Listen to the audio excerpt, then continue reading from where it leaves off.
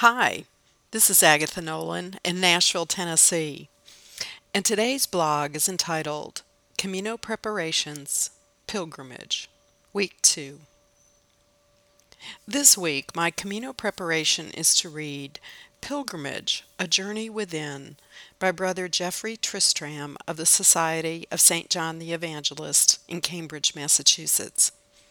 You can read the entire reflection as an online magazine or as a PDF copy on my blog. Although I am making a physical journey to Spain, it is not about the going, it is about the changes from within.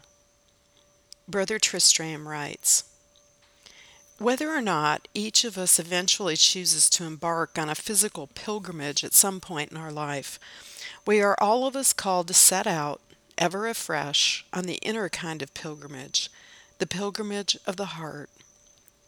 We are called, in the words of Jerome, to live for Jerusalem as we follow Christ on a journey of growth and transformation. Come, follow me.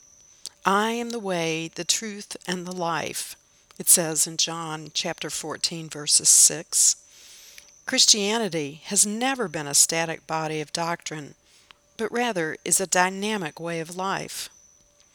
The first term used in the New Testament to describe Christians is followers of the way, because of Jesus' compelling invitation to take to the road, to make all of life into a continuous pilgrimage. Monica Furlong, in her book Traveling In, wrote, "The religious person is the one who believes that life is about making some kind of journey. The non-religious person is the one who believes there is no journey to make."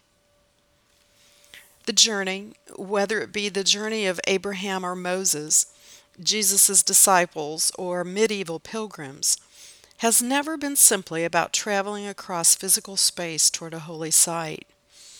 Every outward journey of pilgrimage always has as its true goal an inner journey of transformation. The essence of pilgrimage, then, is the journey within. Therefore, the essential pilgrimage to undertake is not the one of the feet, but the one of the heart. For this reason, I love the story that Sister Benedicta recounts of the early Egyptian recluse who fell under criticism for living a sedentary life. "Why are you sitting here and doing nothing?" one monk asked her.